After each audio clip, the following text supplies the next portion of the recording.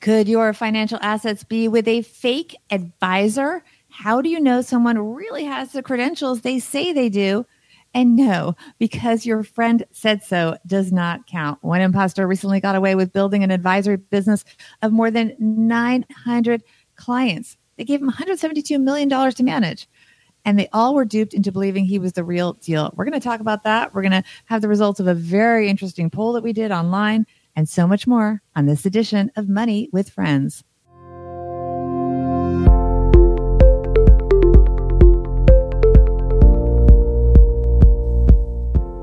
Welcome to the Money with Friends podcast. I am certified financial planner Bobbi Rebell, host of the Financial Grown Up podcast, coming to you from my very grown up kitchen in New York City. And from Detroit, Michigan, in my mom's half-finished basement where we make the Stacking Benjamins show, I'm Joe Saul-Sehy. This is the Money News Show that includes commentary on the recent headlines and stories, and we share them with you, our audience. We break them down into what matters to all of you, and we leave you with a takeaway to make it your own, and we do it 6 days a week. It's all for better smart money management. By the way, if you want smart money management, head to M1 Finance. Take control and personalize your finances. Invest, borrow, and spend seamlessly all in one platform. For more on M1 Finance, head to stackingbenjamins.com/M1 Finance. We have a story that makes me sick to my stomach. It also makes me just shocked because for all the scams that we've heard about in recent years, this one really just blew me away. Totally. I mean, I can't even begin. OMG. There's even a Facebook group that people were in for this person. It's so scammer. Amazing. I mean, really? Yeah. Really? Well, let's stop foreshadowing. We'll tell you what we're talking about. Let's see who's kicking off today's show for us. This is Bethany from the Money Mill House. Just when you thought it couldn't get any better, it's time for our headlines. This piece comes to us from Investment News, which is an industry rag, a place where financial planners and financial services people hang out. I found this one, Bobby, as I was flipping, and I thought we definitely have to talk about this. And you flipped out over it. And I did flip out. This is written by Bruce Kelly. Bruce's headline is Phony Advisor with $172 million in client assets had lots of baggage. And you'll find out what a play on words lots of baggage is. For more than a decade, Marcus Timeo, Mr. Kelly writes, posed as an investment advisor, and he apparently had a lot of success playing the part. Remarkably, when Mr. Timeo's business was shut down by the state of Nevada in 2017, he had 900 clients and $172 million in assets. By the way, just to give you an idea, I did not have a big financial planning practice, but I didn't have a small one. Mine pretty middle. I managed $65 million and I was legit. This guy is managing way more money, supposedly managing, right, in air quotes, more money than I did. So that just kind of gives you an idea of how much money that was. Anyway, problem was his day job was working as a baggage handler for an airline, and he never registered as an advisor with any state or the Securities and Exchange Commission. On the side, Mr. Timeo, 46 and based in Las Vegas, happened to provide investment advisory services to his colleagues without the proper license or registration. Just to make it even more interesting, the name of his sham practice was called Board at Work, according to an SEC cease and desist order from last week. Mr. Timeo, who did not respond to an email request to comment, not a shock, started giving investment advice in 2003. And by the SEC's account, he had an extraordinary run as a phony investment advisor. He convinced his clients to give him online access to their airline retirement accounts, which he used to select investments and make trades for them for a $300 annual fee, according to the SEC. And his business began to really take off. Get it, Bobby? Take off? Woohoo. At the end of 2015, after a Facebook posting in which he claimed falsely to have nearly $1 million in his own retirement account. What he did was showed a cropped image of a client's account statement to get that. In fact, his account was worth only $160,000 when he left his job at the airline in 2017. This gets even better, though, Bobby.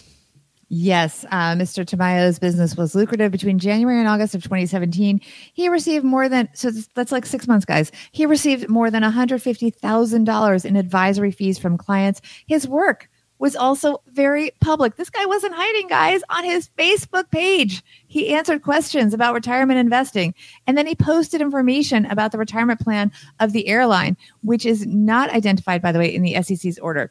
Mr. Tamayo also posted pictures of a color chart to encourage employees to save. Orange stood for $1 million in retirement savings, according to the SEC. His Board at Work project, Facebook group, continued to grow. When he took it down last January, he had nearly 9,000 members. Oh my goodness. How many are in the Stacking Benjamins group, by the way, Joe? How many you got there at Facebook? Just over 5,000. There you go. Yes. Okay. He had chutzpah. He tried to sneak one past the SEC in 2018 when he tried to register his new company, Board at Work Retirement Services, as an investment advisor with the SEC, but he failed to disclose to the SEC the 2017 Nevada disciplinary action. Last week, the SEC announced a settlement alleging he defrauded clients and failed to register his investment advisory business. He neither admitted or denied it, but he agreed to pay fees disgorgement to clients of $155,000 as well as a fine of $50,000. That doesn't sound like all that much. And just skipping forward a little bit, a big part of this problem is that investors choose advisors they know and trust without doing the appropriate vetting. Mr. Tamayo had more than 900 clients. How could that many people fail to check him out with FINRA, the Financial Industry Regulatory Authority, or with the SEC? This is all public information, my friends, guys. Another issue is that such fake advisors often use financial institutions like banks, brokerage firms, and in Mr. Tamayo's case, retirement plan administrators to run their frauds and deceptions. So we don't really know, Joe, the article points out, are these institutions doing enough to protect their clients? If we want to stop there, but also, it goes into identity theft and, giving a custodian control over things and so on. Well, I do like the next paragraph, so I'll read that. These issues go back to the fact that the country does nothing to educate people in terms of financial literacy, said Janice Malecki, an industry attorney. People are taught how to make money, but not what to do with it. So the public doesn't know if it's appropriate to invest with someone who's not licensed or registered. That puts little pressure on banks and their attorneys to sniff them out. Well, I agree with that, Bobby, but I think that also oversimplifies the issue. We've seen so many problems in financial literacy. We've done stories before where these literacy programs sound great. They don't work. Students will tell you all day they know what's going on. They still make the same mistakes with their money. So, but the idea, though, of hiring somebody who's unregistered, that should be pretty easy to solve. It is pretty easy to solve, but how much are people really actually checking whether the person that they are giving their money to manage is actually registered? I mean, someone could have a fake diploma up. You could have fake certificates up. Nobody really knows. And the truth is, it's not that hard. As you accurately point out, it is not that hard to actually verify. I've been honestly thrilled. Rebel is my maiden name, and I'm a CFP under my married name, Kaufman. And I love it when reporters have, to their credit, they have gone and checked my CFP registration, and they've asked for my number because there is a different name. I think I have both Rebel and Kaufman there, but it might come up under the K's there. And I love it that, when I've been quoted by some mass media, prestigious organizations, they don't just say, well, she's been quoted before as a CFP. They have actually gone and asked for that license number, and people don't do that enough. I think it's important, no matter where you get your advice, to kind of know where it comes from and also know what the point of view is. And this might be a little bit of a tangent, but you'll see all the time bloggers that talk about advisors that charge commissions, and yet they have affiliate relationships with brands, and it's the same exact thing. So it's often funny to look at that and look at kind of the double standard sometimes.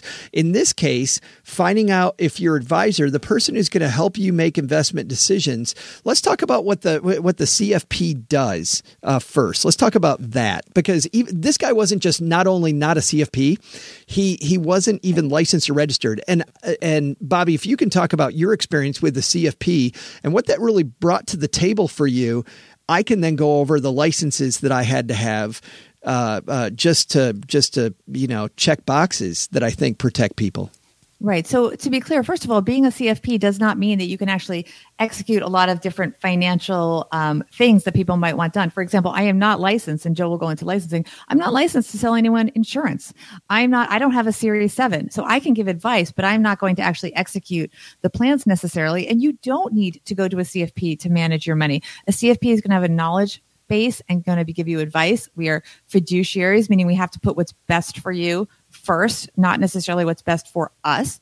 And that does impact how I manage my business. You won't see a ton of affiliate links and such on my website. I could have them, but I choose not to because that's just not necessarily in line with what I want to be doing. There's the big ethics code. In fact, the CFP board just put out a new, and I think a new better ethics code for CFPs, and there's constant communication. We also are required to do continuing education through a certain number of credits, which is both academic, it can be courses, it can be attending conferences. So there are educational standards and most importantly, ethics that go into being a CFP. But I do want to stress, absolutely, you do not need to be working with a CFP to have somebody managing your money. You want someone who has the right credential for you, but a legit credential. And that could be being an IRA, a registered investment advisor. We just lost Bobby there for a second. I think though it's funny to hear between the lines of what Bobby's saying is just the huge amount of education that comes with that.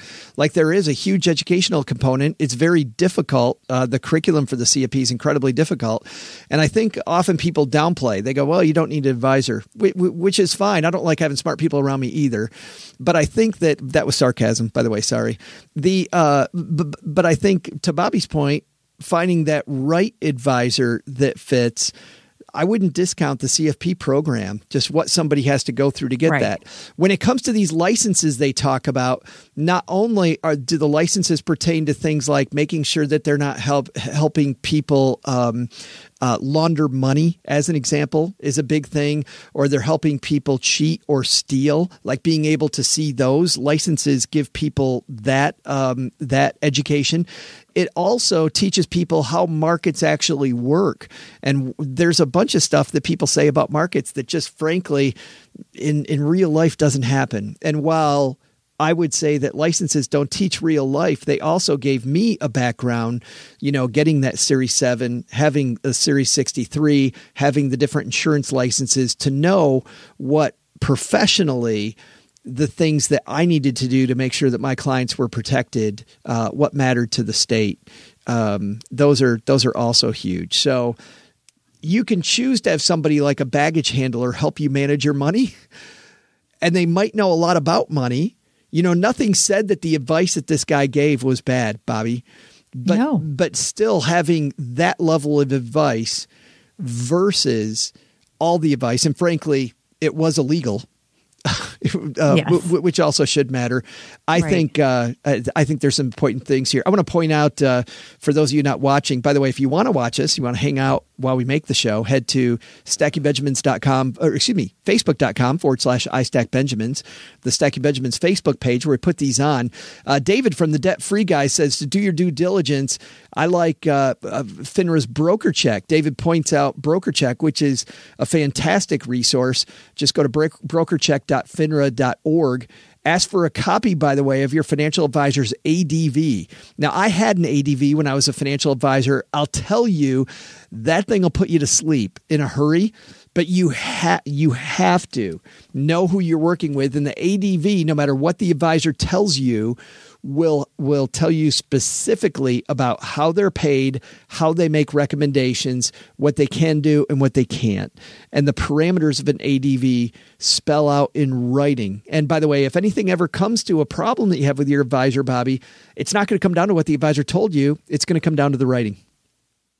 Exactly. I do want to point out, we did do a quick survey on our Instagram account, which is at Money Friends Pod. Please follow us there, our Instagram stories. So the question that we asked our audience, and then I'll see what Joe thinks the answer was, and then we'll reveal it. The question was, how well have you really in capital letters, verified your financial advisor? And the answers were, the options were uh-oh or solid. What do you think our audience said? Well, our audience this is hard because our audience is pretty savvy, but I'll tell you, when people came in to meet with me, they never asked enough questions.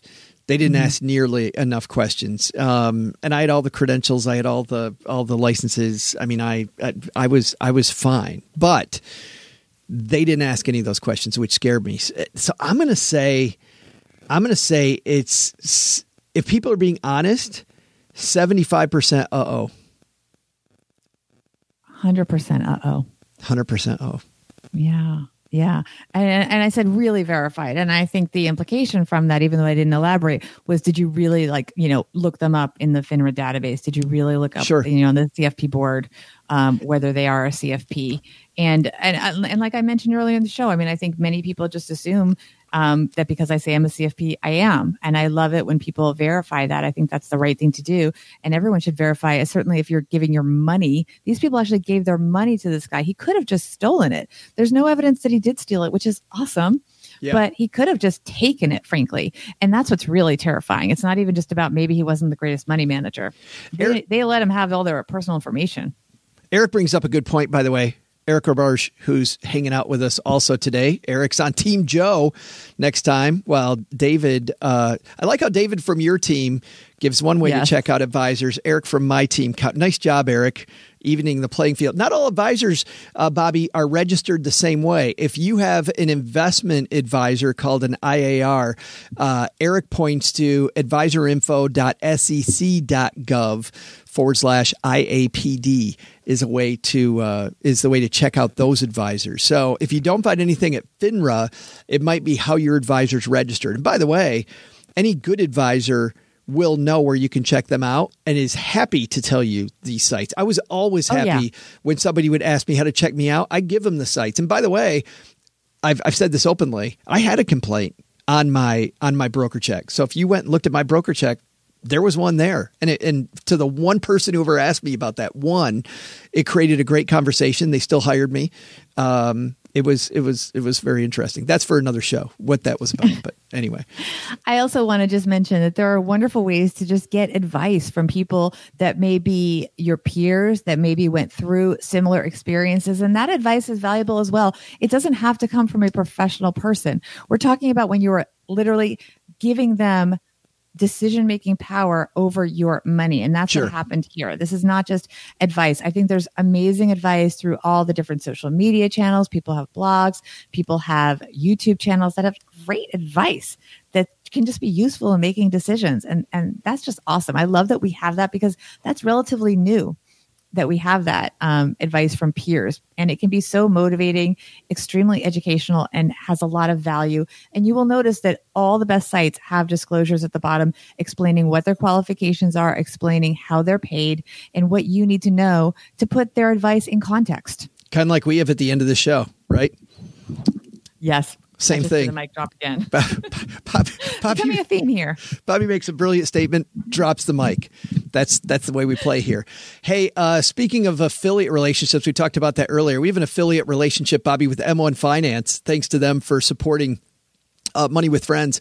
What we love about M1 Finance, what I love about M1 Finance as a former advisor, is that it's not about individual positions. You no longer are buying 100 shares of X or 15 shares of Y. You're buying positions as if you're creating a portfolio. And by the way, if you don't know how to diversify a portfolio, M1 Finance can provide you with a suite of different portfolios, all based on modern portfolio theory, which, by the way, that's another show. Go look up modern portfolio theory and you see how responsible investing that is. It's easy then to invest. It's easy to make sure that your investments are in the right place. It's also easy to rebalance once or twice a year. So to find out how it all works, head to stackingbenjamins.com/M1 Finance for more. And if you use our link, by the way, that is an affiliate relationship. So they give us a little thank you for sending you their way. So thanks to everybody who's used our link. All right. Time for our takeaways on this piece. Sandy Smith from Yes, I Am Cheap, who was a season 1 alumni hanging out with us. I think her takeaway from her comments today that we've had below are basically, don't hire a baggage handler to be your advisor. Maybe not. Maybe not. And I just want to give a shout out to Kathy, who is taking place in our poll that we had on Instagram. She's now adding her 2 cents on our Facebook, saying that she did seem to check out her financial advisor because she says it's solid in terms of her confidence that her financial advisor is legit. She's done her due diligence. So kudos to you, Kathy. Thanks for participating. And by the way, nothing against baggage handlers. If you're a baggage handler and you know a lot about money, that's fantastic. But at least get registered. How about that? Yeah. Bobby, what's your takeaway here? All right. Sometimes when people say things like they really mean it, we believe them. There are so many people out there offering financial advice and management, but are they qualified in the way you assume they are? It's fine if you want advice from a peer or someone who's been through your similar experiences and they present themselves accurately that way, as is the case with many financial advice bloggers and podcasters and so on. But make sure to read their disclosures when they say that this blog is for entertainment or educational purposes only. They mean it. They are not necessarily licensed professionals unless they say so, which is also great. And that's fine as long as everybody plays by the rules. Take advice from people that you trust. But if you're giving them your actual money, make sure that they are qualified for that as well. I like that takeaway because I think too many people think that because they listen to podcasts or they read books or whatever, that is a substitute for a financial advisor. And that those are really two different things. And that's actually my takeaway, Bobby. So I'm going to just pick up that baton right where you left it because I really like that. You know, it's funny. We do live in a spot. Bobby talked about this earlier. We live in a time where advice has become a commodity. There's advice all over the place.